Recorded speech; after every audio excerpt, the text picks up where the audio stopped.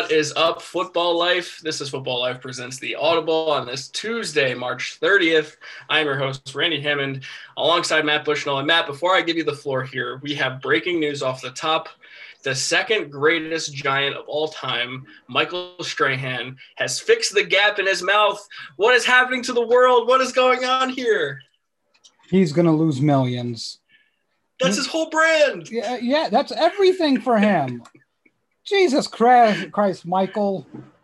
He tweeted it out saying, I did it, hashtag goodbye gap, and I am devastated. How could you do that to us, Strahan? Now you're our guy. Now you're just some corporate guy like Roman Reigns getting your teeth fixed. What the hell? Sold out. He's sold out, Randy. Unbelievable. Anyway, we've had better starts to the show. Matt Bushnell, how the hell are you? I'm hot, Randy. It's hot here. 87 degrees right now. We're going to get into the mid-90s. Oh, boy. That's much hotter than it is here. We're approaching the spring, so now we have this sort of second winter aspect in upstate New York, which you think you're in the 60s for good, and all of a sudden it's 30 now, and now we'll get back to the warmer weather eventually. But this is how it goes here in the Northeast with seasons. But I guess I'd rather take this than be sweating all the time like you. All right, Matt, we have quite the show planned for you today. We have some news to get to. We have some free agents we're going to round up that we might have missed in the last week. Not too crazy big names, but we're just going to keep you guys informed as to who signed where. And then today begins our draft coverage. We're going to do some pro comparisons for the quarterback groups coming in here. About 7 to 8 guys we're going to do some evaluations on and compare them to guys. We're going to do best case scenario and worst case scenario for a lot of these people. And we have a lot of fans in the group that could be interested in quarterbacks, so you're going to want to check that out at the end of the show. All right, man, let's start off. It is March Madness still, technically. We're reaching the Final Four, but we had some NFL trade madness on Friday involving the Miami Dolphins. It broke within minutes of one another. They make 2 trades. The first one, they trade with the San Francisco 49ers up to 3 overall.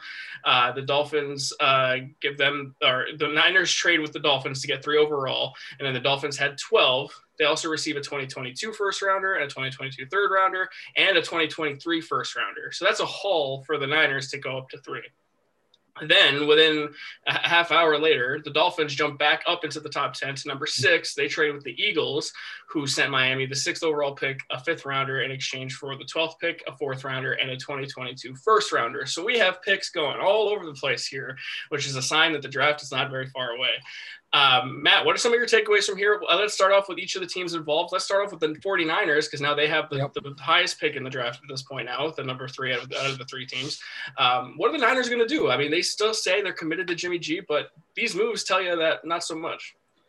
To me, it screams quarterback. I'm not a huge fan of it for the Niners for a lot of reasons. I don't think this quarterback class is the greatest, and we'll get to that as well, but to me, absolutely, it's a quarterback that they're going to look to sit, develop, and then start probably next year, maybe the year after, let them sit 2 years, depending on who it is. And there's just a lot of rumors flying out there, what they will do.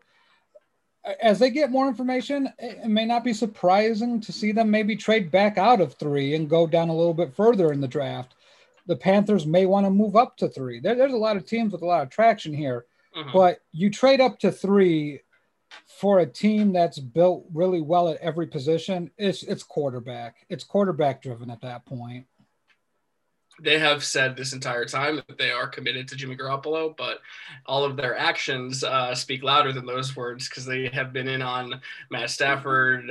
They've kicked the tires on Matt Ryan, Kirk Cousins. There have been plenty of rumors involving the 49ers and the quarterback, which would make you think that, maybe we're not as all in on Jimmy G as we are saying we are. So this is another one of those instances where they're like, we like a guy. We're not going to tell you who, but we definitely like a certain person, or we like 3 guys, for example, and no matter what, we're getting one of them. And that means, Jimmy G could be out the door too. Now let's go to the Miami Dolphins, who find themselves at the 6th spot. To me, this shows me that Miami likes a wide receiver, and they want to help Tua get a receiver or give Tua another weapon. And they figured positional value and draft value, you could get your guy at 6 rather than reaching for him at 3, which, holy hell, what a concept. Some GMs have no idea how to do this, but they're like, all right, we're at 6. If we can't get Jamar Chase, for example, there's rumors about the Bengals picking him at 5th. You can still get Devontae Smith, who played with Tua at Alabama. So there are options for the Dolphins here at 6. My guess is that they're trying to get one of those stud receivers at 6. Yeah, it'd be hard to project Kylie Pitts here just because Gesicki is just a fantastic tight end. So I can't see Gesicki being that guy.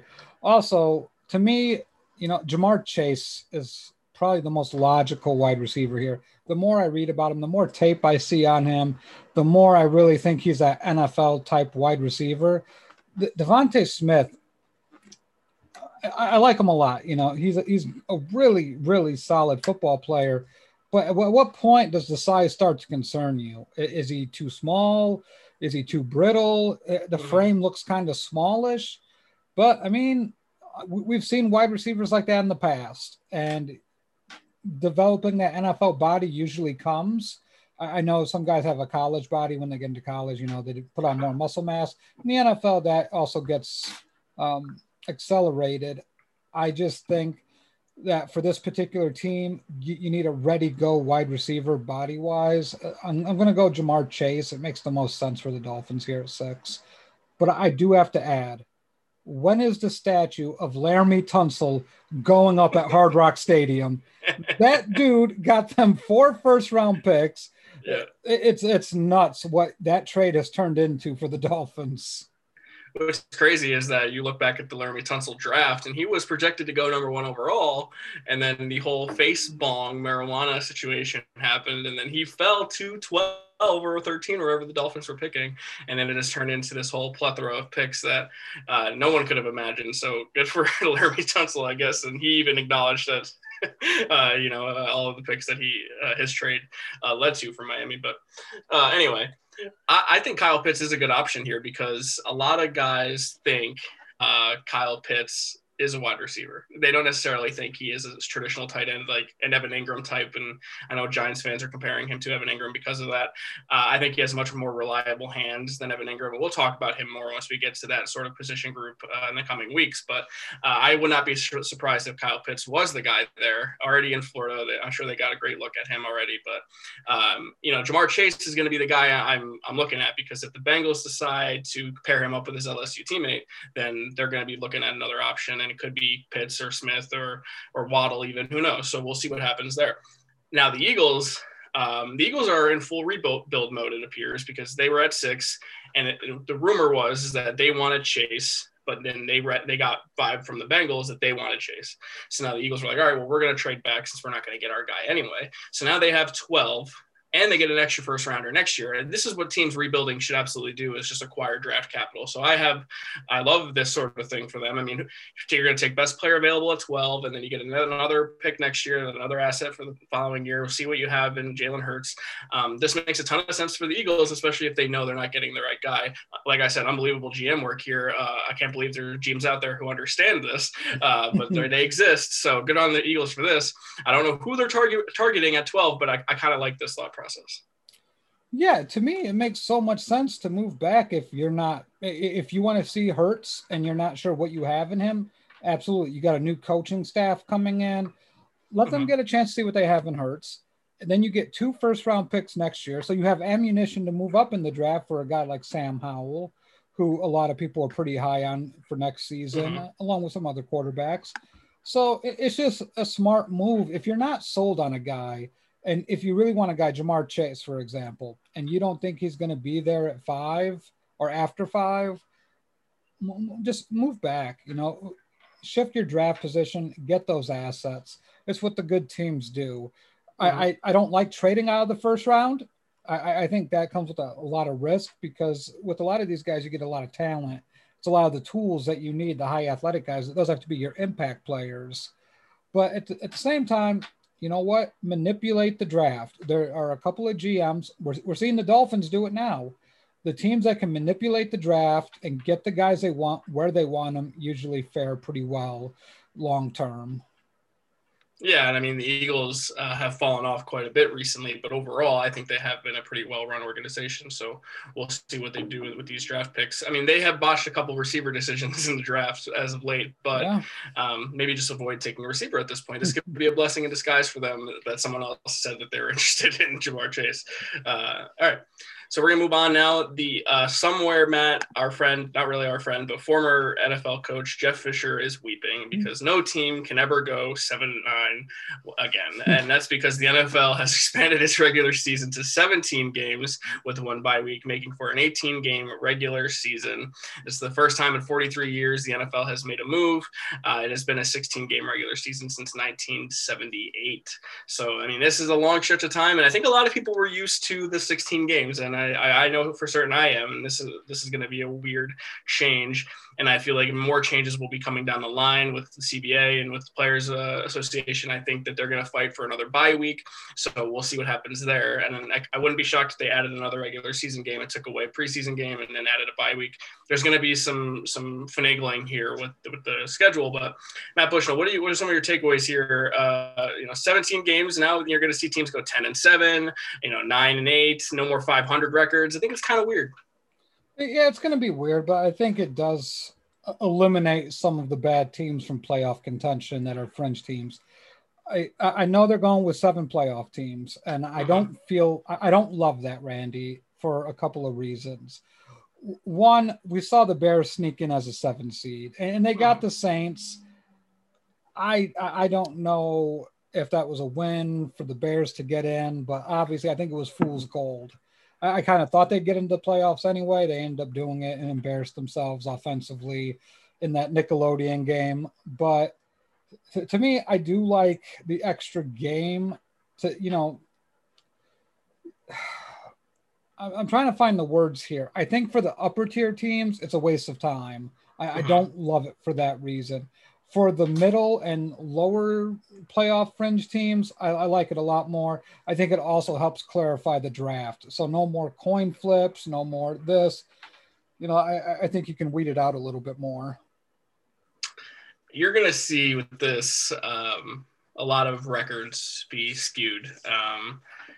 We've mentioned a lot about the Chicago Bears and the New York Jets being the only 2 teams to not have a 4,000-yard passer in this time. You're going to see a lot of passing records be set. You're going to see a lot of rushing records be set, receiving records, all sorts of records be sort of changed because of the amount of games being played. And I wonder how immediate that'll be, but I would not be shocked you see like a 60-touchdown season by a quarterback or,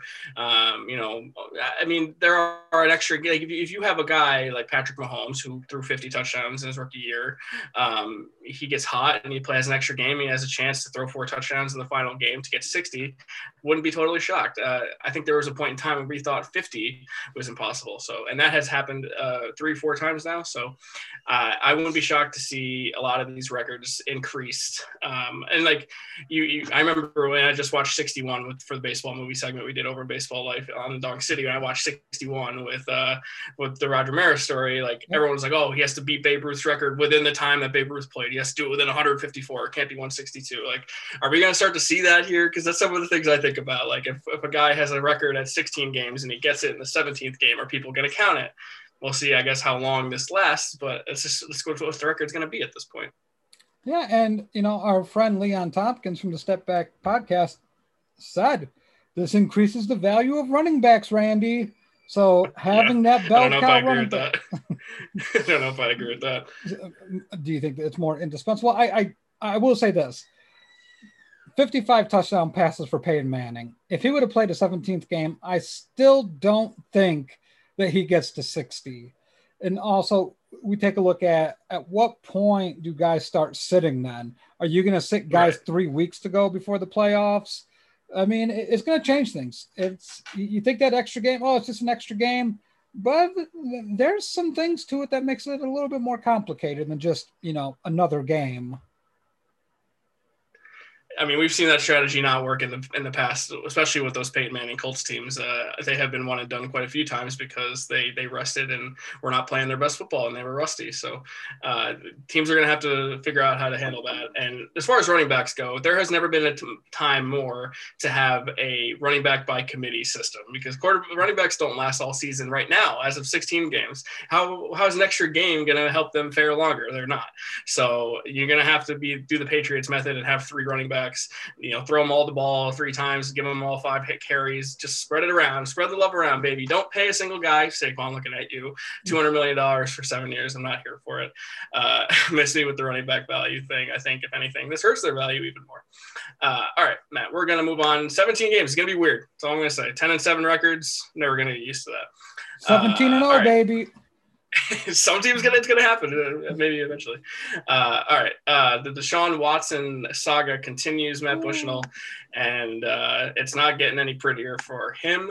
Now there are 19 civil lawsuits have been filed against Deshaun Watson on behalf of women who allege inappropriate behavior and sexual assault.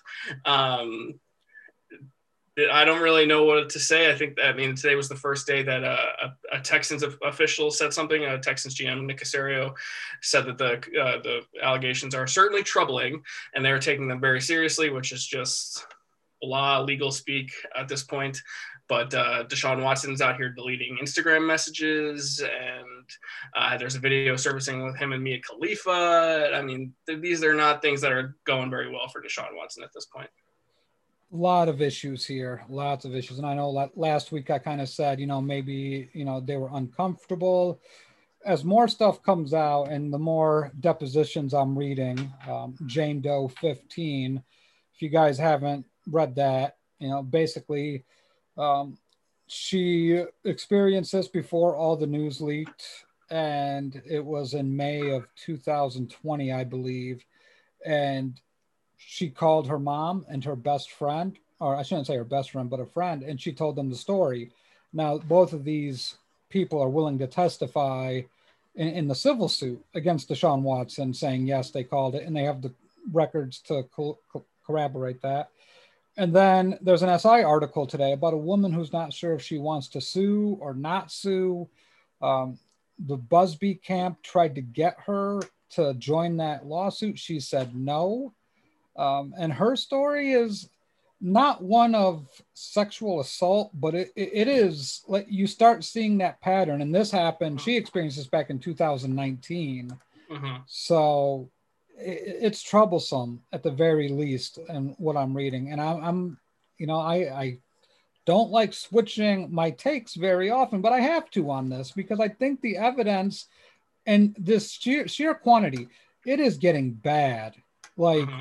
You cannot lose the public, the court of public opinion in a civil lawsuit. Mm-hmm. Because if you don't come out and start having some evidence, some defense to this, they're just taking all these hits. A Houston Texans quarterback hasn't been sacked this much since David Carr. That's just not necessary. I'm here all week, baby. This is the kind of thing I'm working with here, folks. Come on. What is going on here?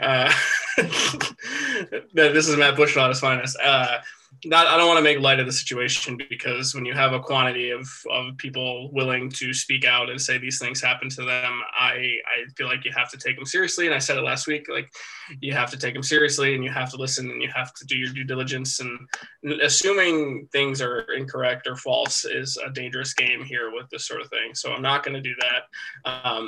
Deshaun Watson continues to deny any wrongdoing and inappropriate activity, which of course he's going to do that. I'm not shocked about that.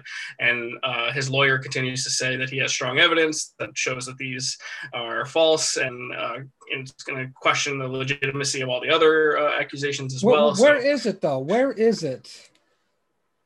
Well, look, these are all things that happen in court. So Busby's out here releasing evidence on Instagram. So Harden saying, I'm not going to do that. I'm going to handle this in the court.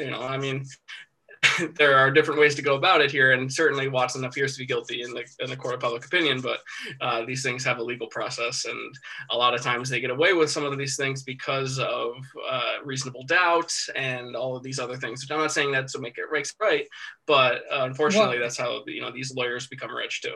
Well, Mike Florio stated it pretty perfectly. And I listen to Mike Florio pretty much every day. And I value his opinion because he used to be an ex-lawyer. He said, mm-hmm. You're not trying to prove that anybody's guilty of this. You're just trying to prove that he did something, or make it believable mm-hmm. that he did this. You don't have to prove that he did it. So the fact that they're saying they have evidence to disprove this, let it out now, because guess what? That destroys their lawsuit. You don't have to wait if it's a lawsuit. Yeah. Release the evidence. The fact that they're waiting, I'm starting to sense they're full of BS about they have proof, especially when he starts deleting Instagram messages, text messages. Like this is bad. This is a terrible look.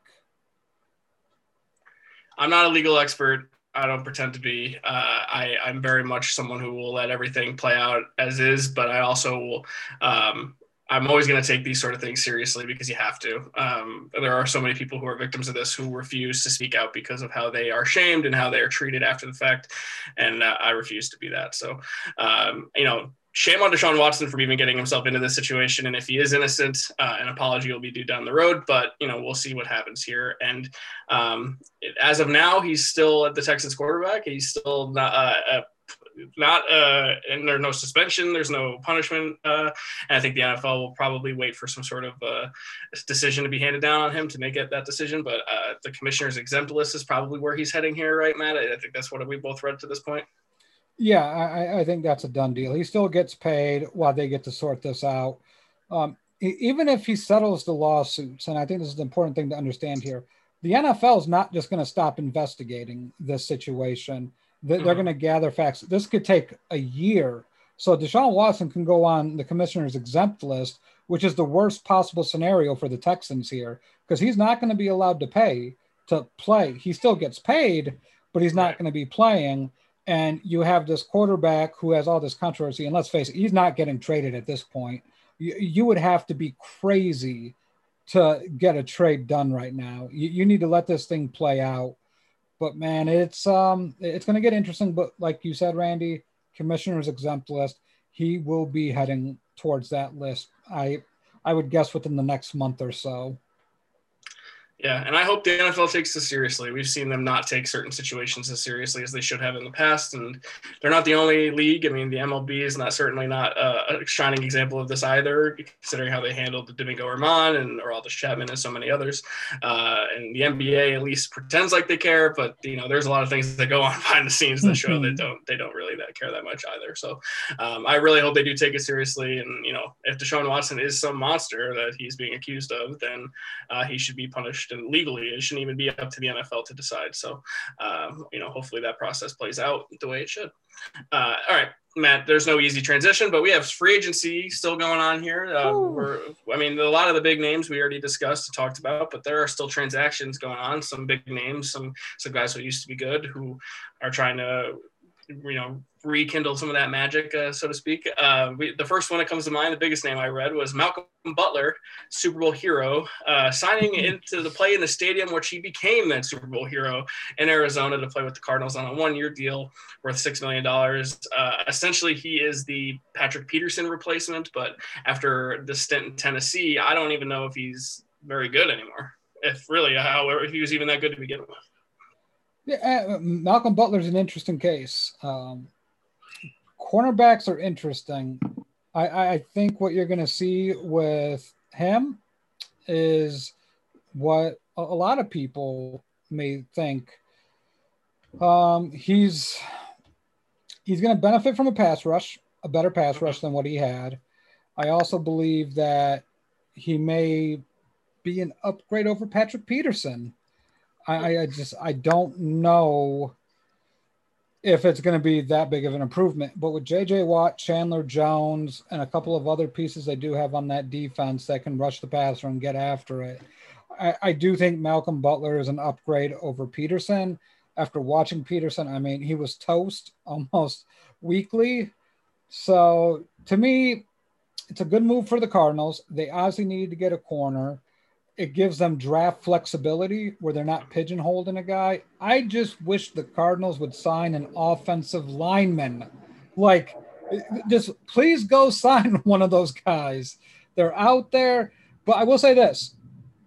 The top 4 linemen in the draft last year, and I'm going to throw out – who'd you guys draft? Andrew Thomas. Yeah, Andrew Thomas, number 1 overall, or the first tackle. 4th overall. Mm-hmm. Yep, bad pick there. But this draft class is not as good as those top 3.5 offensive linemen from last year, but this is a deep offensive line draft. You can get a good offensive lineman in the second, third, fourth round. It's pretty deep for that. A guy to keep an eye on is the Cosme kid from Texas for the draft flexibility, but overall, Malcolm Butler is a nice signing for them. It gives them depth at corner that they needed. Yeah, I mean, overall, I'm not that mad about it. It's not a big money contract by any means, so you have to fill that Patrick Peterson role, and I think they did that. They did trade with the Raiders for one of their offensive linemen, so they're trying to make some moves. So, I mean, I don't think the Cardinals are fully out of the woods there, but yeah, I expect them to go offensive line in the draft, especially after signing A.J. Green and J.J. Watt. I think that's the focus for them at this point. Yeah, I'm interested to hear what happens with Larry Fitzgerald. Yeah, he's kind of in peril right now. I wonder he's in no man's land. So I wonder if he's just going to call it a career or try to sign somewhere on a one-year deal. We'll see. Speaking of wide receivers that are kind of old now, but we have a pair of them that signed deals. Deshaun Jackson signing with the Rams, maybe trying to light a fire with Matt Stafford a little bit, which I don't think that's going to happen, but we'll see. And then Sammy Watkins of Chiefs, number 3 receiver, number 3 option for a while there, signed with the Ravens. So Lamar Jackson does get a bit of a weapon, but I think a little too late at this point after they whiffed on all the other guys. So what do you make of these 2 receiver moves? I love the Jackson signing in the Rams for one reason. Robert Woods is an excellent route runner with great hands, not top end speed. I love Cooper Kupp, same type of, perfect guy that runs really good routes, not a whole lot of speed. Deshaun Jackson's the guy that's going to open things up underneath. He is going to blow the roof off the coverage. Matthew Stafford's got the perfect arm for that. To me, it goes back to the Rams are just getting better and better and better. And I don't see the NFC West making the same move. Right now, if you ask me to rank the NFC West teams after free agency, during this period of free agency, Randy, it's going to go Rams, Cardinals, Seahawks, Niners. I mean, I might put Niners over the Seahawks at this point, but who knows? Yeah. I mean, I do think the Cardinals are the second team in that division right now. I do like the aspect of Jackson being able to stretch the field because Kupp and Woods are more possession guys. But Jackson hasn't been able to stay on the field. And, the most important ability is availability. And he's been hurt so often that he can't seem to stay on the field. And we talked about this in the group chat with Lamar Jackson, by the way. I think a lot of these receivers get offers from Baltimore and say, we want our quarterback to be able to throw for 4,000 yards, not rush for 1,000. So maybe Watkins is just not the guy that they had to settle for because they couldn't get other guys. I would love to shine a rosy light on Lamar Jackson's passing ability, but let's face it, I can never consider the Ravens in that upper echelon of teams because at some point you're going to fall behind. No team's perfect, but it's like, can you come back from 10, 13 points down? The Ravens are so heavily dependent on a defense to keep the score low and control the game with the clock. We saw it with the Chiefs, once the Chiefs got up by, I think, 17 points, the game was over. The Ravens can't recover from a 17-point deficit. And that's because Lamar Jackson can't throw with accuracy, especially outside the numbers. The tight ends, it worked really well when he had the 3 tight ends. I just don't love his ability to throw the football accurately, and it's coming back to bite them in the butt in the playoffs numerous times. So Sammy Watkins, the Chiefs, he was number 3. I think with the Rams, I think he played pretty well. With the Bills, he never amounted to. The Rams, he was the 2, I think, maybe even the 1, but he didn't really have a great career with the Rams. Yeah, I mean, everywhere he went except for Kansas City, where he could slot into a nice number 3 role, he's been largely disappointing. Right. So, I mean, I like the move in a vacuum, and it's just to see how it goes. He's talented. Him in Hollywood could be okay, but it just goes to show when you couldn't land Galladay or a lot of these other free agent receivers that you have to set up for Sammy Watkins. So, all right, a pair of secondary players now signing. Xavier Woods, New Day. Oh, is that the wrong Xavier Woods? I'm sorry. That's the wrong Xavier Woods. He signs to the Minnesota Vikings after his brief run with the Cowboys.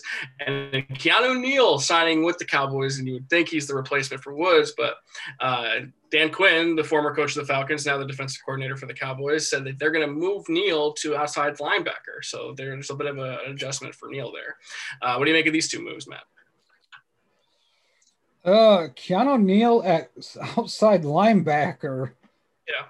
That is going to be interesting. I like Xavier Woods. I think he makes a lot of sense. I like Keanu Neal, outside linebacker. That's the first I heard of it. I got to watch some more tape on Neal. I love Neal as a strong safety. Yeah. Outside linebacker. I don't know. I think they're going to put him in blitz packages. I think that he's going to be sort of like a box safety, and they're just labeling him an outside linebacker. Yeah. No. I guess I will withhold judgment on that. Yeah, I don't know. We'll see how that goes. T.Y. Hilton, we thought maybe he would be gone from the Colts, or maybe we called it a career, but he comes back. Colts on a 1-year deal. They bring back one of their, who is he, a top 5 Colts receiver of all time? I don't know. But they're going to try to find something between him and Carson Wentz. So T.Y. back with the blue. I like it for the Colts. Yeah. I mean, it's a 1-year deal. I don't hate it. I mean, what sort of hate it? He's older now, but I think towards the end of the year last year, he caught on to something. Yeah, I think with Carson Wentz, you give him that proven wide receiver in that system. It helps Carson Wentz acclimate himself. Obviously, he knows Frank Reich's system, or knows Frank Reich enough to pick up the system, because Doug Peterson disciple, Andy Reid disciple, that whole tree. So it's a good fit for T.Y. Hilton to stay. It's a good fit for Carson Wentz. It gives the Colts some flexibility in the draft, where previously we thought they may go wide receiver, but now they don't have to.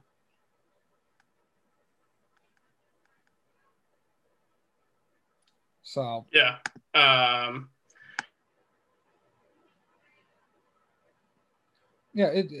think overall it's a pretty. The Buccaneers bringing back Ndamukong Suh. Yep.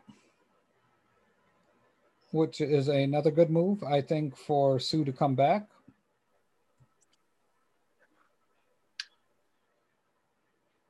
I think I'm having some. Yeah, so Ndamukong Suh and Leonard Fournette are back with the Bucs. So they bring back. Yeah, I think we're both having a little technical difficulties here, so bear with us. But Fournette and Suh are back, and I think the only guy that's not back from. Yeah, is Antonio Brown at this point. So with Antonio Brown still out there with multiple offers, Bruce Arians is going to have to find that spot. And then we can go take a look at a guy like Suh coming back really helps that defensive line. I don't know how they re-signed everybody with the exception of Antonio Brown, but congratulations, Buccaneers. It's going to be really hard beating that team. No doubt. You got me now, Matt? Can you hear me? Yep, I got you, Randy. You're back.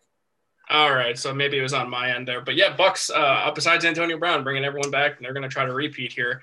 It's the Tom Brady effect. I expect them to go offensive line in the draft just to bolster that effort. And, who knows? They could be adding pieces still. They might not be done. I could see a secondary piece too. I think that might be the weakness of their defense. I'll say, watch out for quarterback. Okay. Wouldn't shock me, honestly. I can see it. Yep. Draft a guy that can develop behind Brady. Makes a lot of sense. Mm-hmm. All right, Matt. Well, not the craziest names there, but, nonetheless, some free agency transactions going down. But now it is time. It is March 30th. The NFL draft begins on April 29th. So we're just about a month away from the 2021 draft in Cleveland, Ohio, of all places. And the presumed number one overall pick, Trevor Lawrence, says he will not go to Cleveland for the draft. But we begin right there with the man himself. I don't like to use the phrase generational talent, but Trevor Lawrence, by all means, is that. This man is the total package. He is a combination of greats that, I don't want to exaggerate or, speak in hyperbole, but I would say, you've seen Trevor Lawrence be compared to Andrew Luck, to Peyton Manning, to John Elway. And honestly, it is a bit of a melting pot of all three. And I don't think it's crazy to think that he could be as great as all of those guys. Trevor Lawrence, I think he is the cream of the crop. And then there's a big gap after him, Matt. Trevor Lawrence, what makes him so great? Compact mechanics, pre-snap reads, excellent footwork, been in every imaginable big spotlight game that you could want to see a college quarterback in. One of the biggest indicators for success going into the NFL is games played. That has shown a strong correlation to NFL success. So, and then let's just talk about competition too. I think widely we say Alabama is just a powerhouse because they are. Alabama routinely puts in NFL players, whether it be on the defensive side or the offensive side, and Trevor Lawrence played against those guys. So to me, that Southeastern college football is the best pool of talent in the entire nation when it comes to college football. I don't respect or hold high a lot of the Big Ten teams, most of them actually. The Pac-12, not a huge fan of that defense. But to watch Trevor Lawrence operate it's smooth. The footwork smooth. He doesn't seem to panic. He's got the instincts. And I think a lot of people confuse a lot of people that may love Justin Fields, may love guys from previous drafts like Baker Mayfield, Sam Darnold. So if we just take all those guys, the floors is the difference, people. That's what really makes the difference here. When we say generational talent, yeah, because his ceiling is high, but his floor is equally as high. He's not going to be a bad NFL quarterback. No. He's probably going to be better than average. So at worst, we're looking at a good NFL quarterback. At worst, we are looking at one of the best quarterbacks in the NFL in the next 5 years, right up there with Mahomes, right up there with, if Rodgers is still playing, if Wilson is still playing, maybe Kyler Murray ascends to that level. Watson. Yeah, I kind of wanted to shy away from that name, but yes. But to me, like you said, Randy, and I know we talk about this quite a bit, and I think we've ruffled some feathers, you and I, when we say that the gap between Trevor Lawrence and the rest of those NFL or those draft potential quarterbacks is the size of the Grand Canyon, because it is. It really is. There are so many question marks with all of these guys, and we're going to talk about a lot of them. But man, Trevor Lawrence checks about every box you want to check. Yeah, he's 6'6", 220. He's got a cannon for an arm. There's not an NFL throw he cannot make. He is the total package. You look at his entire career, and he's got over 10,000 yards passing in 3 years. He's got I'm trying to find the touch. He has 90 touchdowns in those 3 years. They make deep playoff runs every single year. That's just the statistics to back up the tangible things that you see on the tape. His mechanics are great. He has pre-snap recognition that other guys don't have. He makes reads in a timely fashion, which is so important because the NFL game is so fast. He's mobile. He can run. A lot of guys like his size might just be pocket passers, might be statues, but he's not. He's very mobile. They run designed RPOs for him, and he has had several long touchdown runs in his career.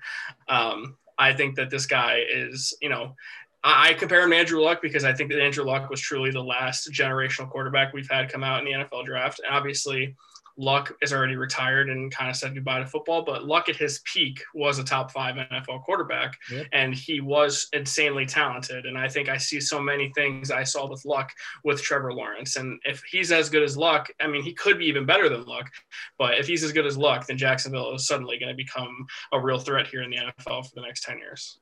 Yeah. If I had just to give a name, and I know a lot of people are going to go, oh, come on, he's just we don't know yet. But I see a lot of Peyton Manning in this kid with better mobility. The arm strength, it's there. He probably has a stronger arm than Peyton. He may not have as good of a mind as Peyton, but it's up there. So I think they kind of cancel some of those things out. So really when Randy says he's a mix between Manning, Elway, and Luck, it's all there. All three of those guys. You see traits. John Elway was a hell of an athlete. He could run. He had the best arm in the NFL. So it's all there for Trevor Lawrence. And my God, the fact that, I want to be careful with the Jets here. How you let Trevor Lawrence slip out of your hands, and I get it. You want to compete, but man, that's going to be a tough pill to swallow. Watching a Hall of Fame quarterback that you had every right to. Look, when the Colts had Peyton Manning towards the end, he had a neck problem. They said, "You're done for the year. We're gonna suck. We're gonna be terrible because we want Andrew Luck." And then that's how you go from Peyton Manning to Andrew Luck. I mean, that's really how you do it. You have to be committed to the suck, and that was the whole thing. Suck for Luck. I mean, everyone knew Andrew Luck was going to be the guy, and he was. He obviously had injury problems and concussion issues, which led to him retiring. But there's no denying his talent ability in the NFL. Trevor Lawrence, when you're the Jets and you're already 0-13 it was, finish the 0-12, finish the job. Don't let him slip out of your hands. And you know what? I understand you don't want to be one of the teams to go 0-16, but you know what? I don't think a lot of people care that the Lions went 0-16 when they landed Matt Stafford after that. You know what? I mean, there are things that you do after you go 0-16 that can set your franchise up for the future.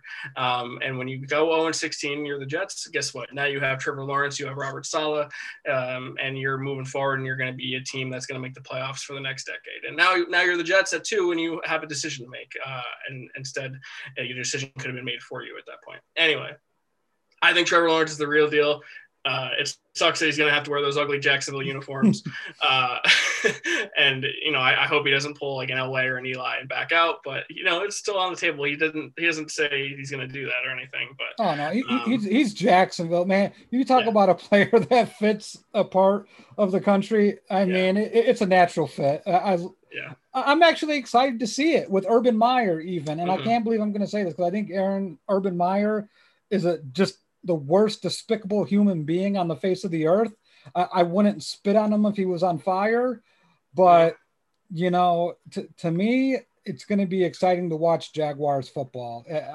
Count me in. I want to see this. I'm in just for the Trevor Lawrence aspect of it, to be completely honest with you.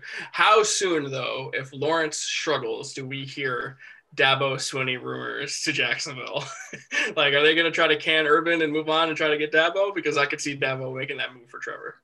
Yeah, you know what? It's going to be really interesting because I think with Urban Meyer, that's probably not the guy I would have brought in anyway. Yeah. But Dabo would have made a lot of sense here. I just don't know if Dabo wants to leave college football. That's the other piece to it. I think the fans are going to call for it. Right. But no, Urban's going to have a nice cushy fan base because Florida, right in that Jacksonville area, Gainesville. So he should be fine with the fan base for a little bit. It buys him some time. But if there's struggles and they go 2-14, Urban may fly the coop. He may have another heart problem.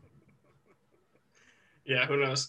And I'll give Dabo a ton of credit here because I don't know if a program has ever had a better back-to-back quarterback situation by going from Deshaun Watson to Trevor Lawrence. But my God, that is about as good as it gets when you think about transitioning from one guy to another who both are Hall of Fame level talents. At least Watson is, and it remains to be seen with Lawrence, but we both seem to agree that he's going to be pretty special.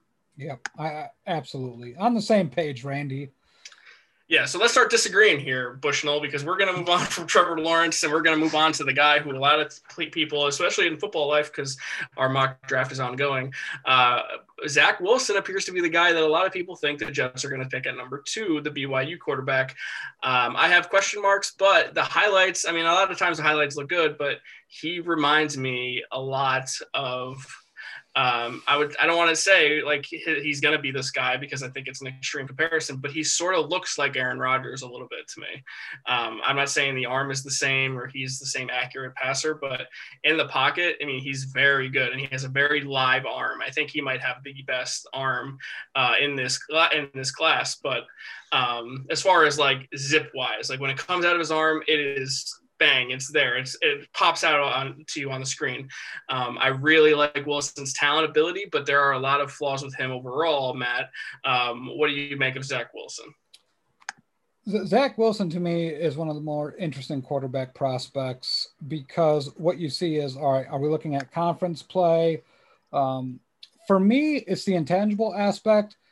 From what I see with Zach Wilson, a lot of the mechanics are pro-ready Like Zach Wilson's ready to go in the NFL, and there's not a whole lot of tinkering to his mechanics that he's going to need. And like you said, the zip from the ball, he can throw it from any platform. He can throw it at any spot on the field, and it looks good. I think what we see with Wilson is, can he galvanize a team when shit gets hard? Is he going to be that guy, to fight for his teammates, to stick up for them, rally a locker room during a losing streak? But I like him. I really do. I think there's a lot of things to like. His decision making is worrisome. I think you said Aaron Rodgers, but let me give you another comp here. Brett Favre is a guy that I would throw out there. Brett Favre is notorious for trying to throw the football through people. Like, he just wanted to put a hole in your chest and get it to the wide receiver. And I can see Zach Wilson doing that. So it's going to take a strong coach. I love Saleh, but he's going to have a really strong offensive coordinator to really rein in Zach Wilson here. I think he is the consensus number 2. I agree with it from everything that I've seen on tape, Randy, the way he zips the football, the way he can do things. And I know Jacob Anthony Moses also from the step back. He's not Jimmy Clausen. There's a lot of issues with Jimmy Clausen that we don't have enough time for. But Zach Wilson is a better quarterback than Jimmy Clausen. Like I said, I think Brett Favre is the accurate comp here, has enough athleticism to move around, try some knuckleheaded things. Decision-making can be questionable. He does do pre-snap reads, so you're going to be comfortable with that. And he does have to diagnose defenses. That was asked of him.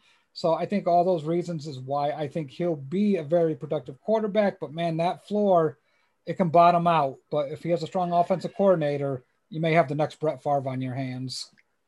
I feel like a lot of the criticisms here are similar to the ones with Patrick Mahomes.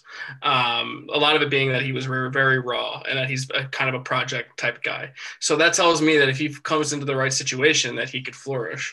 I think that he has great anticipation. I think he throws well on the run, which is, I think, very important. I really like the way he can throw running to his left. I think that's, a thing a lot of NFL quarterbacks still struggle with. I think he has good pocket presence, not great, but decent pocket presence. Some of the things that worry me is he's a little undersized. He's 6'3", 220, I believe I read. I mean, 6'3" ain't bad. 210, he could put on a little weight, I think. And then the other thing is that he's kind of a one-year wonder. He really showed out last year and then hadn't really done much else. And I worry about that sort of thing. I worry about the experience against great competition. He played at BYU. I mean, that conference is not the greatest when it comes to NFL-level players, especially on the defensive side of the ball. So I would like him to get through his progressions a little bit quicker as well. I think that those things, like, he's very much like, I'm going to chuck it downfield. I'm going to go balls to the wall, all or nothing on this play. And I think the competition he plays has a lot to do with that. And you can't get away with that in the NFL. You have to be able to go through your progressions, throw a slant, throw a hook, dump it off to your running back if you have to. A lot of that he's going to have to adjust to. So if I'm the Jets here, I worry about it. I'm not saying he is Aaron Rodgers, but I'm just saying in the tape, in a lot of the film you can watch, he has flashes that he shows that he can make plays like that. I don't know what the floor is, Matt Bushnell, but like Jimmy Clausen, he certainly looks like Jimmy Clausen. I'm not going to say, like, in the face of nothing else. I don't want to say he's going to be one of the bigger busts like Jimmy Clausen was, but the floor is pretty low for Zach Wilson, I would say. Yeah, I think that's the risk you take. I think the one thing that I always go back to, and I will always ride this home, is what do you default to when you're under pressure and you're scattered and everything?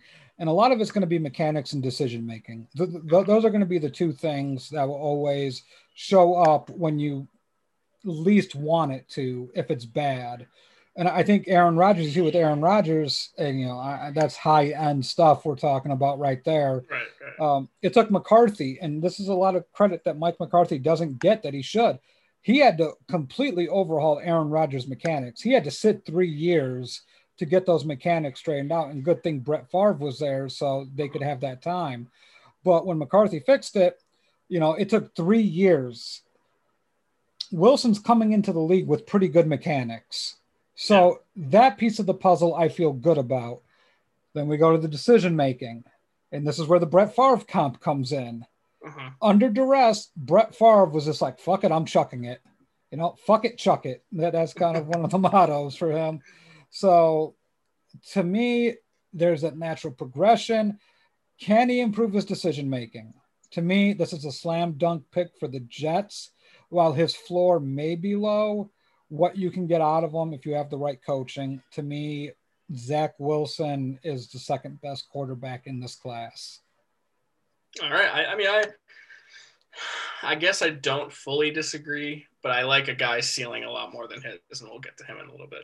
All right, we're going to move on to a guy that you definitely do not like very much here, and it is Ohio State quarterback Justin Fields, a topic of conversation in football life for the last week or so.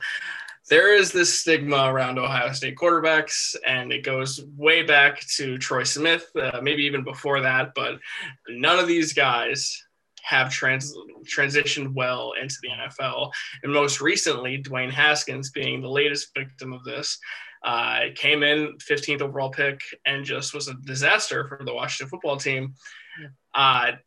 Despite the stink around Ohio State quarterbacks in general, Matt, what is it about Justin Fields that alarms you a little bit? All right, and we can get to the sample size and everything here. What worries me is when I saw Justin Fields against top competition, especially good defenses, I missed it. I didn't see this great prospect. I saw flawed mechanics, sloppy footwork. No doubt he's got a strong arm. I'm not questioning that. He is one hell of an athlete. Yeah. My issue, and what we see with a lot of the Ohio State quarterbacks, is that they're asked to make one read, and they don't have to diagnose the defensive coverage. They look at one side of the field, open throw. To me, with some quarterbacks, you can work your way out of that. But recently what we're seeing, Mitch Trubisky was a one-read quarterback, failed. Deshaun Watson had to read the entire field. Patrick Mahomes had to read the entire field. Baker Mayfield was a one-read quarterback mostly in Oklahoma. Kyler Murray, one-read quarterback in Oklahoma. And I don't want to say Kyler Murray, the jury's still out on him, because I think we know he's going to be pretty good, but a lot of it's based on athleticism with Murray. Baker, yeah, and it is, for better or for worse. I think with Baker Mayfield, we are seeing a guy that really, the highs are pretty good, the lows are really low. Yeah. So to me, that's what worries me about Justin Fields. I see a lot of Geno Smith against good competition, and I know that's not popular. Yikes. And I mean, you can take a look at the Northwestern game from this past season. Pat Fitzgerald is a legit coach. Like, he could go in the NFL and he'd have a job. For a lot of teams would love to have Pat Fitzgerald as their head coach. Northwestern has one guy on defense that could probably go in the first round, and that's a cornerback. I think his last name's Newsome, but excellent cover corner. I cannot fall in love with a guy that struggled against a Northwestern team, struggled against Indiana this past season. 3 games that stood out, they were all pretty big games. They won Indiana and they won against Northwestern, but that Alabama game against guys that are NFL football players, some of them, and he's going to be playing against those guys at every position. The best possible scenario here, Randy, is for Justin Fields to go to Atlanta. If Atlanta can get their hands on Justin Fields, I think it's the best possible situation, because Arthur Smith can run that offense very well, what Justin Fields is accustomed to, and they can sit him for a year or two behind Matt Ryan, kind of work out those kinks. But Fields has to sit. He is not a starter day one in the NFL. If he starts in day one in the NFL, Dwayne Haskins was not only ability, but intangibles with Dwayne Haskins. I mean, just a guy that didn't want to work. But if Fields wants to work, he goes to Atlanta. It's a really good situation. And I see a Dante Culpepper type plateau for him with, Atlanta. He can be really good. But if you expect him to start day one, I don't like it. I will just be fair with him. I believe he was hurt for that Alabama national title game. I think he got hurt in the Clemson game. So I will give him that. I mean, he did play with an injury, so I will give him the benefit of the doubt there. That's the NFL, though. I know you will be playing hurt a lot in the NFL, so I agree. He has some concerns that go beyond that for me, and it's pocket awareness. I don't think is great. I think a pass rush is totally something that can rattle him. I think he freezes way too often. I mean, just recognizing the blitz overall could solve a lot of these problems, which I think he struggles with. The decision making you touched on, I just think a simple check down every now and again could do wonders for him and just keeping a drive going that way. When you watch the tape, he holds the ball weird. Like he holds it like this. He holds it out. He looks like he doesn't look like he's comfortable holding the ball. A lot of guys, it just comes naturally and they're just holding it. For him, it's sticking out. I don't really understand where he got that from. That kind of bothers me. So I would like to see a little bit better mechanical there. And I'm not saying he's not mobile, but he definitely benefits more from being a pocket passer. So for me, that leads me to the comparison of Dak Prescott, because Dak Prescott is a great pocket passer who's also mobile, who can run. That to me is what Justin Fields is. I think his ceiling is Dak Prescott, and I think Dak Prescott is good. But I think Fields needs to improve on quite a few things and fall into the right situation, which I kind of agree. I think the Falcons would be good if he could sit behind Matt Ryan for a couple of years, perhaps, if he landed with the Patriots, I could see Bill Belichick being able to work some magic with him. Maybe the 49ers could make it work. I mean, they traded up to 3, and I think Wilson will be gone. So if they like Fields, he's going to be able to hand the ball off quite a bit. He'll have a good offensive line. That could be the ideal situation for Fields. So the floor is Geno is a bad one. I mean, if he's Geno Smith, this is all-time bad for Justin Fields. But I also could kind of see it. I mean, it would be all-time bad stuff for if he ended up being Geno Smith. Yeah, I think you hope for the best. I see a lot of Mitch Trubisky in him. Not so mechanical wise in a sense, because I think Mitch may have little better mechanics, but Mitch's mechanics are shit. So that's not saying much, but like you said, I mean, thank you for touching on the ball placement. Like that elongates the mechanics of being able to get the ball out. Yeah, the throwing motion's too long. In the NFL, those windows are not open very long. Right. And anything that you can do to shorten up your mechanics and get the ball out quicker, you have to do, because those cornerbacks will trick you. They'll lull you into a sense of comfort, and then they break on the ball, and then all of a sudden you threw a pick 6. So that's going to be important. Especially with, like, I think he has good enough arm strength, but it's not like Aaron Rodgers level arm strength, Patrick Mahomes level arm strength, that even if you can make those throws, the longer it takes you to release the ball, the more time it's going to be for secondary players to get in the way of it. So obviously he's going to have to clean that up. And if I'm a quarterback coach or an offensive guy, like, the first thing I'm doing is changing the way he holds the ball when he's standing there in the pocket. The other thing is he's only played a season and a half, so he's pretty raw, all things considered. So that was my concern with Dwayne Haskins, is that he really only had played 1 year. So the whole thing with Fields, there's a lot to be concerned about, and there's a lot of talent. So ultimately he's going to have to come into the right situation for me to think he's going to be a successful NFL quarterback for a long time. All right, moving on now, Matt Bushnell. We're going to touch on Trey Lance right now, the North Dakota State quarterback here, following in the Carson Wentz footsteps.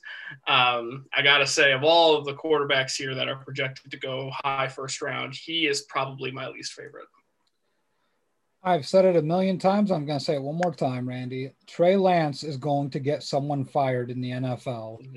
The team that he's going to go to, there's just so many things I hate about, but by all accounts, he's a good kid. Athletic ability is off the charts. He's got a cannon for an arm, all those things. But this is Mitch Trubisky level right here, where you have to be careful. His mechanics, so it's hard to explain, but his back leg is almost like at an angle when most quarterbacks are standing up straight, because then you have to reposition yourself. Because when you throw the football, your leg's not like this. Your leg comes up like this, and the kick out, it is a complicated process. And when you have to change that mechanics, and we talked about it with Justin Fields, the longer it takes you to throw the football, the more advantage it goes to the defense. Drew Brees is one of the most lightning quick releases we see in the NFL. So Brady, the same thing. Tom Brady, let's just call it what it is. His arm strength got him to the 6th round, so it wasn't like he had elite arm strength. Brady is able to get rid of the ball quickly. That's why he doesn't take very many sacks. He can diagnose. He's extremely smart. If Trey Lance doesn't fix that leg, that back plant leg, where he has to stand up, it's going to cause him not to see defenders. He's not going to be able to peer over the offensive line. His drop back is going to be super sloppy. There's a lot not to like. But, man, if another quarterback that needs to sit, Randy, another quarterback that needs to sit, and I'm going to touch on this when we get to the lower tier quarterbacks here, but I'm not picking Trey Lance in the top 10. I'm not picking Trey Lance in the top 15. Yeah. That gets you fired. Yep. He needs to sit. He needs to go to a good team. He needs to go with an established quarterback coach that can fix these things. Yeah, I think he has things that can make him successful in the league, which is mobility, arm strength, just overall playmaking ability, the ability to extend plays and to rush for first downs in a scenario with a broken play. I think he's overall pretty poised, and he's a great athlete. I'll give him that 100%. Oh, yeah. He's obviously a dual threat guy, and he's obviously a great runner, but a lot of it comes from the passing aspect. Just because he has a great arm doesn't mean he's accurate. Doesn't mean he has great mechanics. I think especially on the run, it's sloppy. It's very sloppy.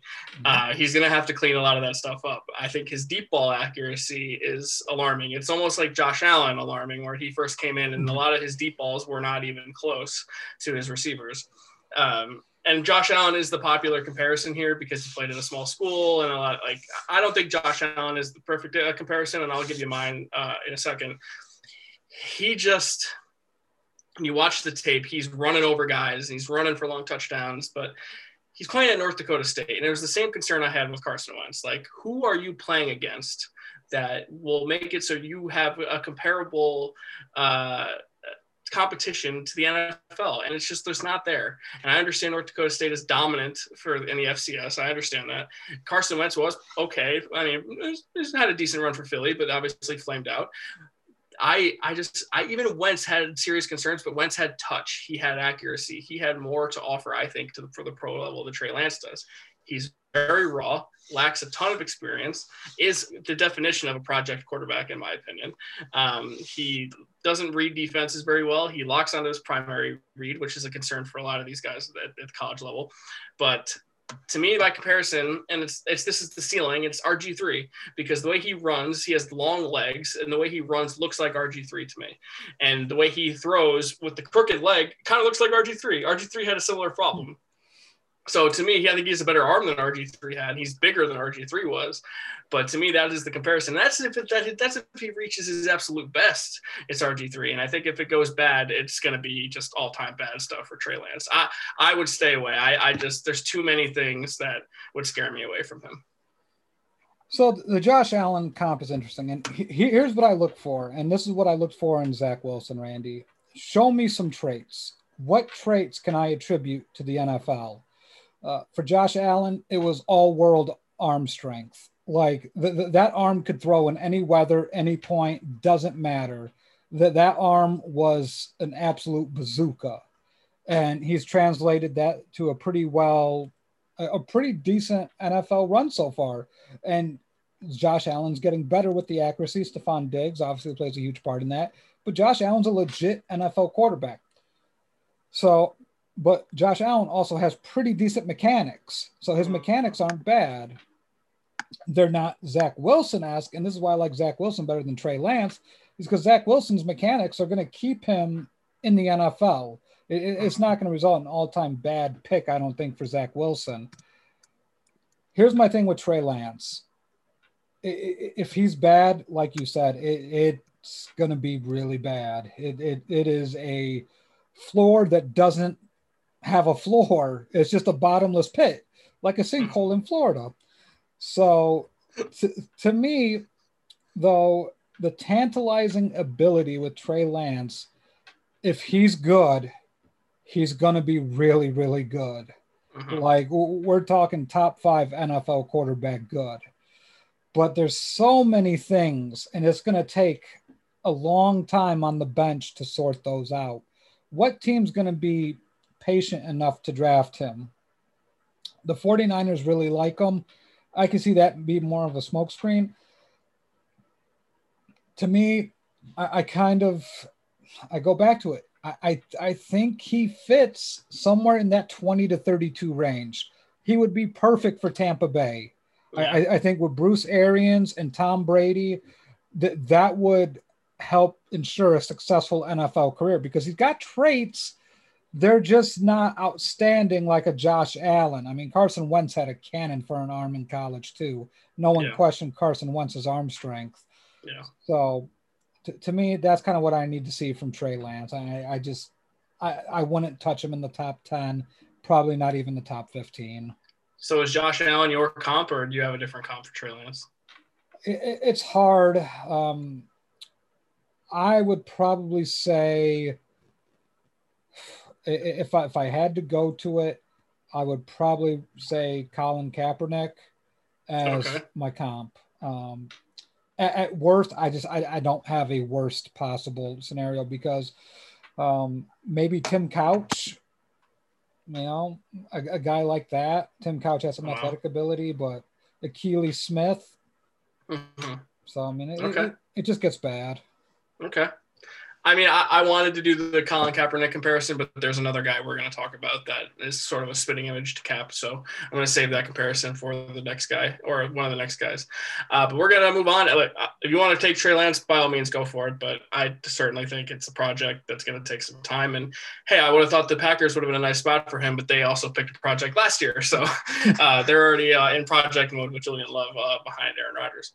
All right, we're going to move on to Alabama quarterback Mac Jones. And to be honest, Matt Bushnell, I had doubts. I said, he's only played for 1 year, and he had all the NFL talent in the world around him. And, those are still valid concerns, I think, about Mac Jones. But I can't help but to watch the tape and really like a lot of things I've seen from him. He makes NFL throws. He has good enough arm strength. I think he's smart. He has good pocket awareness. I think he does things pre-snap that are valuable at the NFL level. In the right situation, I think that Mac Jones could be a very good pro. And I'll just say it. I watched him for 16 years play for my favorite team. He reminds me of Eli Manning. And Eli Manning in college had a live arm, made a lot of great throws, was way more mobile than he became. Mac Jones has some rushing stats, but I don't think he's as mobile as Alabama made him be, which I think he's going to be a traditional pocket guy in the NFL. I'll say the difference between him and Eli is that Eli at Ole Miss did not have as much NFL talent around him. I mean, you're looking at Mac Jones, you're going to have 3 receivers that went in the first round. You're going to have all these offensive linemen that get drafted that are going to be solid professionals. I mean, there's a lot around Mac Jones to elevate him, but I think that no matter what, he rose to the challenge and he was successful with all of that given to him. So I found myself watching all these tape of these guys, finding myself saying, Mac Jones could be the second best quarterback in this draft. And I did not expect to think that going in. So what you're telling us is that what's better than having 1 Jones on your team? 2 Jones? No, they are not doing this. No. Okay. No. They will not do this. Okay. All right. Fair enough. I know the Giants are attracted to anyone that may have similar appearances or traits to Eli Manning. So. That's true. Name Jones, especially. Yep. So, all right. My take on Mac Jones is it's a complicated one. He's the second safest pick for the quarterback position in this draft. Uh-huh. And that's not a compliment because, like we said, the gap from Trevor Lawrence to the rest of these guys is just, it's like being on the top of Mount Everest and looking all the way down to the bottom because that's where the next set of guys are, because I don't even put them in the same category as Lawrence. Mac Jones does a lot of nice things. Really nice arm, really good accuracy. Like you said, 1 year of experience in college football, playing with the elite of the elite talent. They may have 2 wide receivers on that roster go in the top 10.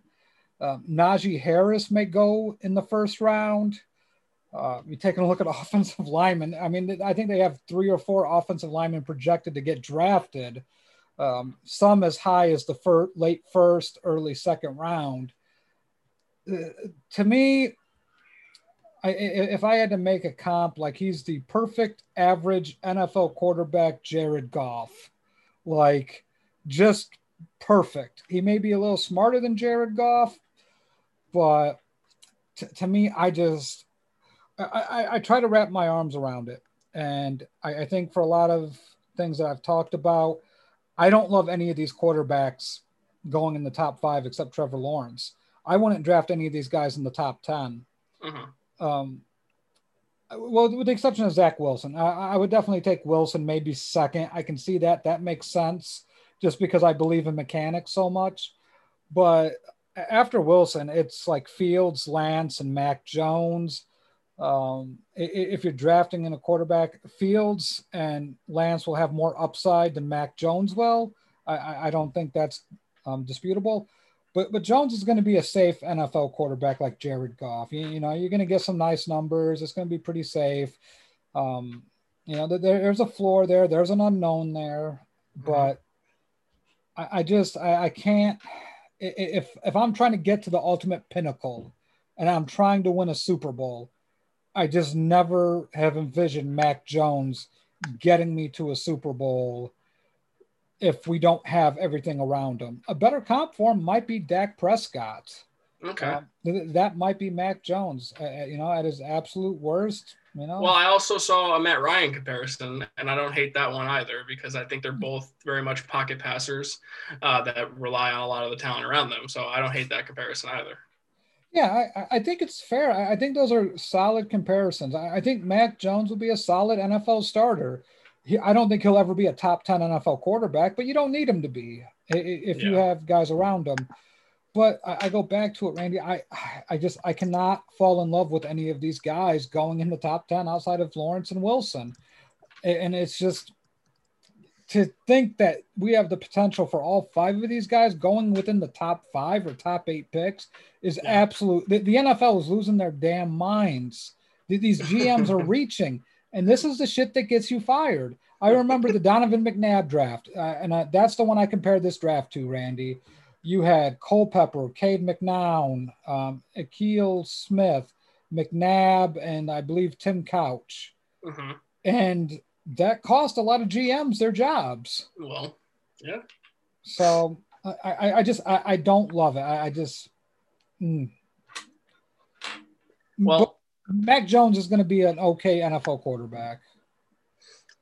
I like Mac Jones. I said I watched a lot of tape, and it's hard to judge because of all the talent around him. So I don't know if he would have had the same success if you flipped him and Zach Wilson. I think maybe we have different opinions on both guys.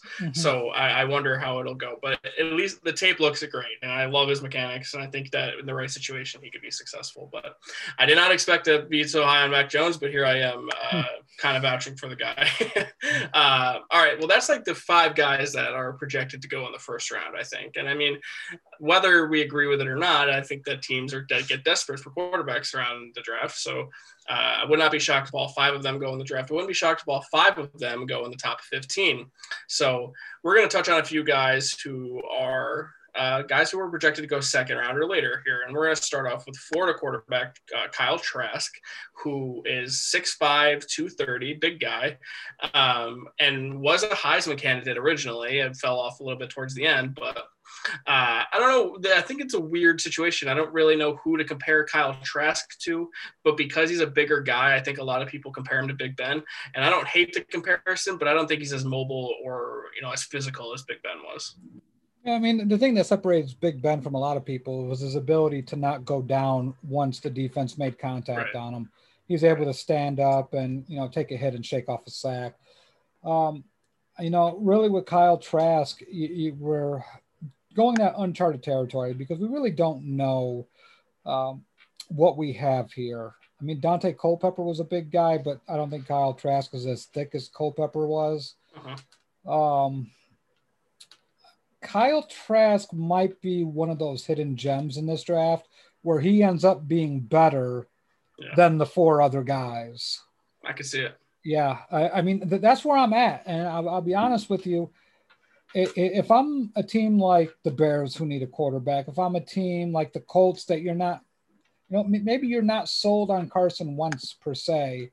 Um, I'm trying to think of some other teams. The Saints are going to need to draft a quarterback. I feel Kyle Trask can go to some pretty interesting spots and really do some things. I feel that would benefit him in the long run. Um, where he ends up, who he ends up being, I don't know. Mechanical wise, he's got some things he's got to work on. His footwork's a little lazy. I don't love the throwing motion. I don't either. Yeah, the arm strength, I don't know. Maybe it improves a lot more. I know the accuracy will improve with better mechanics. I mean, that's just, you can't have one without the other for most NFL quarterbacks. So yeah, he's an interesting prospect. The throwing motion is a good point because it really is kind of funky looking. I think I've seen a couple of Phillip Rivers comparisons because of that.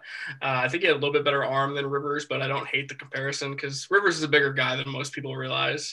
But I don't hate it because I don't think he's very mobile. I think he's just a straight up pocket guy. So I think that's going to be a little bit, it's going to change how people look at him because regardless of where you pick a quarterback, I think everyone wants that aspect of mobility. And if you don't have any of that, then I think that's a huge concern. So Trask could be solid. I don't really know who to compare him to, honestly. I think he's a unique guy because he is bigger, but with not the biggest arm ever, I don't think. But I think he could be a project for a team in the second, third round. And I think, maybe a Washington football team takes him in the second round because they need to develop a quarterback or, we'll see where he ends up. But I guess my guess would be that maybe the Bears take a shot. Who knows? The Bears could be in for a quarterback in a later round. I got a guy for the Bears in the later round that I really love. I've fallen in love with one of these guys. All right. Well, we got 2 quarterbacks left on the list. Let's pound them out quick. Kellen Mond, Texas A&M, or is it Mississippi State? Am I getting that wrong? Texas A&M, I believe. Yeah. Texas A&M is Texas A&M. Look, I watched tape on this guy, and he reminds me so much of Colin Kaepernick. The way he runs, his throwing motion, there is a lot of Cap really struggled to throw to the outside the numbers, and he had that long stretched out motion, and that's kind of what Mond has. I don't think Cap had the greatest arm by any means, same kind of deal with Mond. And the way he runs reminds me so much of how Cap ran. He had those long legs, those long strides. Mond very much reminds me of Colin Kaepernick. And I guess if I had to say that's his peak, that's probably it. Because I don't know how well Kellen Mond will be in the NFL if he even gets to play. But my guess would be Cap if he's at his best. My issue with Kellen Mond is just accuracy. He is not accurate whatsoever. It's hard actually watching the tape of him because I hate his footwork. I hate his throwing motion. Mm-hmm. And it's weird because he comes out from under center with a pretty decent drop in his first step, and then it just goes to shit. I mean, it gets bad in a hurry, and you're watching this guy, and it's just and I go back to it. I mean, bad mechanics translates to when you are under duress and you just result to what you've been doing. And that's hard to coach out of. It takes years to coach out of that. And I'm not sold on Kellen Mond being that guy to be a long-term answer. Maybe a backup quarterback. You said CK. I think Colin Kaepernick was such a much better runner than Mond. Mond looks like his feet are in a cement mixer when I watch him run. I'm like, okay, speed up. Come on, run. Cap was much faster. I'll give you that. Cap was a lot faster. But just the way they run, it was very similar. Yeah, which makes no sense because if he's running like CK, he should be faster. I don't know why. You'd think. Yeah, you would think, but man, I do not like Kellen Mond. He's like my lowest rated quarterback. If my team picked him and we're like, okay, we're going to develop him for 2 years, and then that's if you're selling me as a starter, I'm going to be pissed. Okay. Because he's not that dude. Yeah, I'm not saying he's going to be a guy who comes in and changes anything. He's going to be a mid-round draft pick most likely, but at least he's a name I think a lot of people recognize. And playing in the SEC, a lot of these guys turn out to be solid. But he's a mobile guy. He could be a gimmick type guy. Who knows? He could. I mean, if Taysom Hill keeps getting opportunities, why can't Kellen Mond do what Taysom Hill does, right? But nonetheless, I watched his tape and I was like, this guy's Colin Kaepernick. So anyway. We got one more player left on the list, and honestly, time kind of ran out for me here, so I didn't get to watch a ton of tape. But Texas quarterback Sam Ehlinger, Matt Bushnell, is this the guy you're in love with here for the Chicago Bears? Yeah, absolutely. He's got some things that he needs to work on, but I see an NFL starting caliber quarterback in Sam Ehlinger. I think the arm strength is good enough. It plays well to the NFL. I think under a better system and better players around him, you would see a very, very good quarterback. Obviously, the where the rubber meets the road here as a Bears fan, as a Bears hoping to take a quarterback in the draft. If you get Sam Ehlinger in the 3rd or 4th round, is Matt Nagy the right guy to develop him? And how long is Matt Nagy and Ryan Pace going to be in town? Sam Ehlinger needs to go to a spot where he can develop, clean up some of those mechanics. To me, he's a borderline 1st round pick. I would take Ehlinger over Trey Lance, to be honest, just because I hate that floor so much. Ehlinger may be on the same level as Mac Jones at his absolute best. So there's things I see. I like his decision-making. I really do like his decision-making. I think with the lack of weapons around him, it kind of hurts him a little bit. But overall, I think he's got every bit of potential in the world to be a really good quarterback. Look, the one thing I remember the most about Sam Ehlinger at Texas was they won that bowl game, and he kept saying Texas is back, and turns out Texas was not back after that. But I don't know a ton about Sam Ehlinger, but I'll take your word for it. He's he's got a good size. It seems like some people are high on him, but he appears like he's going to be a mid to late draft guy. So, all right, that's going to be the quarterbacks we talked about here, Matt. And I think we touched on most of the notable names coming out this year. And like you said, it's not a great quarterback draft, but it's top heavy. And the top guy here, we'd both be pretty surprised if he wasn't running the league along with Joe Burrow and Justin Herbert in the next 10 years. I think that those are going to be the 3 guys we look back on and say, these are the cream of the crop, and we're going to be making fun of the Jets all these years later for not getting one of them. I hope the Jets stay at 2 and get Wilson. They can't. Wilson's going to be okay. He's going to be a good quarterback. I put money on it. The Jets get Zach Wilson, they're going to be in good shape. The Jags are going to land their franchise guy. I'm concerned about the 49ers. I don't love trading up to 3. I just think that was just a move made maybe out of desperation. And I don't know why they'd be desperate. I mean, I don't know. You can wait. You're picking top 12. See how the draft goes. Lawrence was going 1.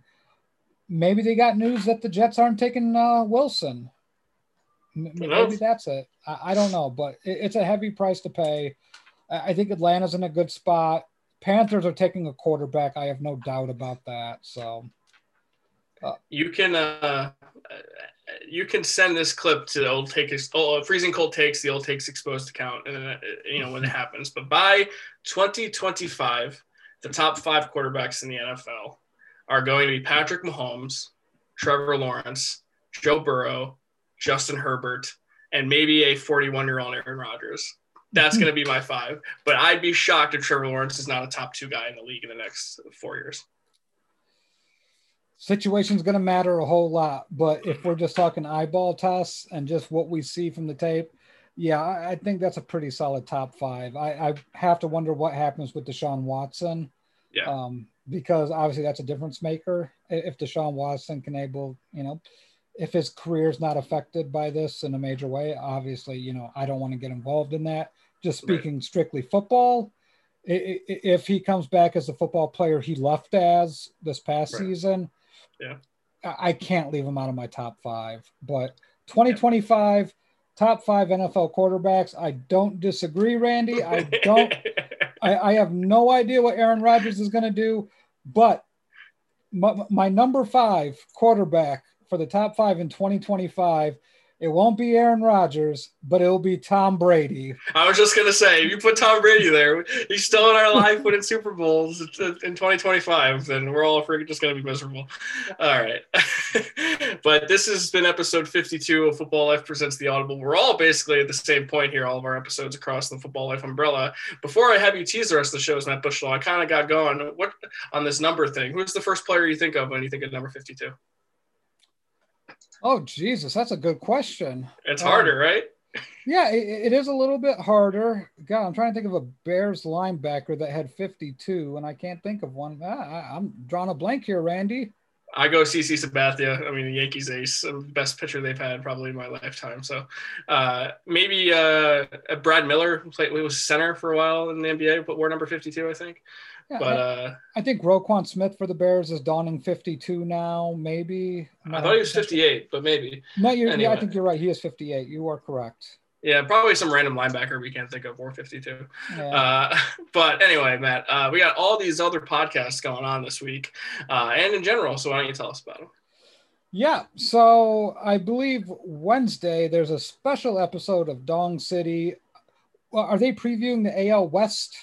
Is that what they're doing? Or I'm not sure which division it is. Playoff predictions. Predictions. I believe they're breaking down the playoffs. So that will be interesting. Henry says Mike Webster for the Steelers, number 52, infamous CTE. There you go. Yeah. Oh, good old Mike Webster. Okay. So back on track. Dong City breaking down the playoffs. Should be a really good episode. My White Sox are going to win the World Series this year. Eloy Jimenez is going to come back stronger than better and hit 20 playoff home runs. Moving on to Thursday is the Work Shoot Wrestling podcast with Corey Richmond and Jason Brooks. Randy, wrestling's been a tough watch lately, especially if you're a WWE fan on a particular Monday. And I just refuse to entertain any of that. So Corey and Jason do a good job of breaking it all down. I really enjoy it. So I look forward to that.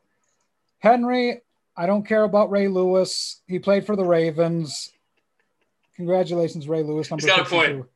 Got a good point. Yeah, football. I can't believe I missed Ray Lewis. Shame on me. I went CC Sabathia. My brain went Yankees. Yeah, well, there you go. I mean, that's a fan of your team. Yeah. And then Friday, the Step Back podcast, Basketball Life, Ball is Life. Love Leon and Jacob breaking down all the hoops action. I hope to God, Leon and Jacob, if you are listening, break down the Michael Rappaport and Kevin Durant tweets. That is going to be just gold. Let's talk about that. Some KD sensitivity training. So they go on Friday nights. Love it. They had Tyler Buckley on last week. Really fun episode to watch and listen to. So check those guys out on Ball is Life. Sunday, Total Bases podcast. They are going to have the opportunity, Randy, to break down a couple of the fantasy guys from the first action of MLB baseball. Opening day is right around the corner. Felipe and Sean are going to give us all the good stuff about fantasy baseball and maybe even break down a couple of games that took place. So looking forward to that. And then Monday, we go back to Dong City with Vince Mercandetti and Henry Maldonado Jr. I'm sorry, I'm just looking at some of the comments. Yeah. Henry's on one in the comments section. I cannot believe he didn't mention Patrick Willis as number 52, his Niners linebacker, one of the greats. He mentioned Ray Lewis, but he didn't mention Patrick Willis. But nonetheless, yeah, all the shows we have going on, check them all out. I mean, we really do cover a wide variety of things, mostly in the sports world, but, we have fun with other things as well. But Matt, you have opening day baseball this week. I feel like we should have a bet because you're very high in your White Sox. My Yanks are coming in as, the favorite in the American League here. Are you willing to put a little something here on which team goes further this year in 2021? Yeah, because I think both our football teams suck pretty much. So it's not great. Yeah, you know what? Let's wager on baseball. All right. Well, I want to,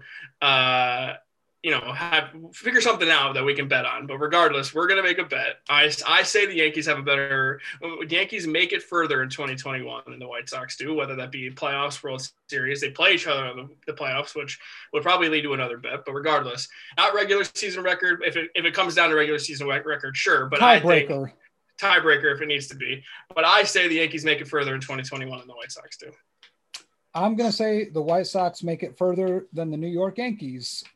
All right, there it is. There's the bet. We're going to come up with something to wager on. We don't know what the bet is exactly yet, but that's the bet at its surface.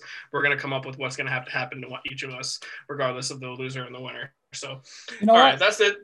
Hold on one second. I'm not sure if Felipe's listening, but if I win the bet, Felipe gets to choose. Felipe is going to make the decision of what you have to do for me. Do not like that at all. And Vince, I would like Vince to make the decision for you or Henry. You could pick either Vince or Henry. Okay. All right. Well, I'll have to discuss this because as of now, my plan is to go down opening day Yankee Stadium on Thursday with Henry Maldonado Jr. and his son. So I'll keep you guys updated on that, and hopefully we'll have a little fun down there in the Boogie Down Bronx. I'm looking forward to that. But yes, this has been episode 52 of Football Life Presents The Audible. I'm Randy Hammond on behalf of Matt Bushnell saying, however you are listening, wherever you may be listening, thank you for making us a part of your day, and we will see you all next week.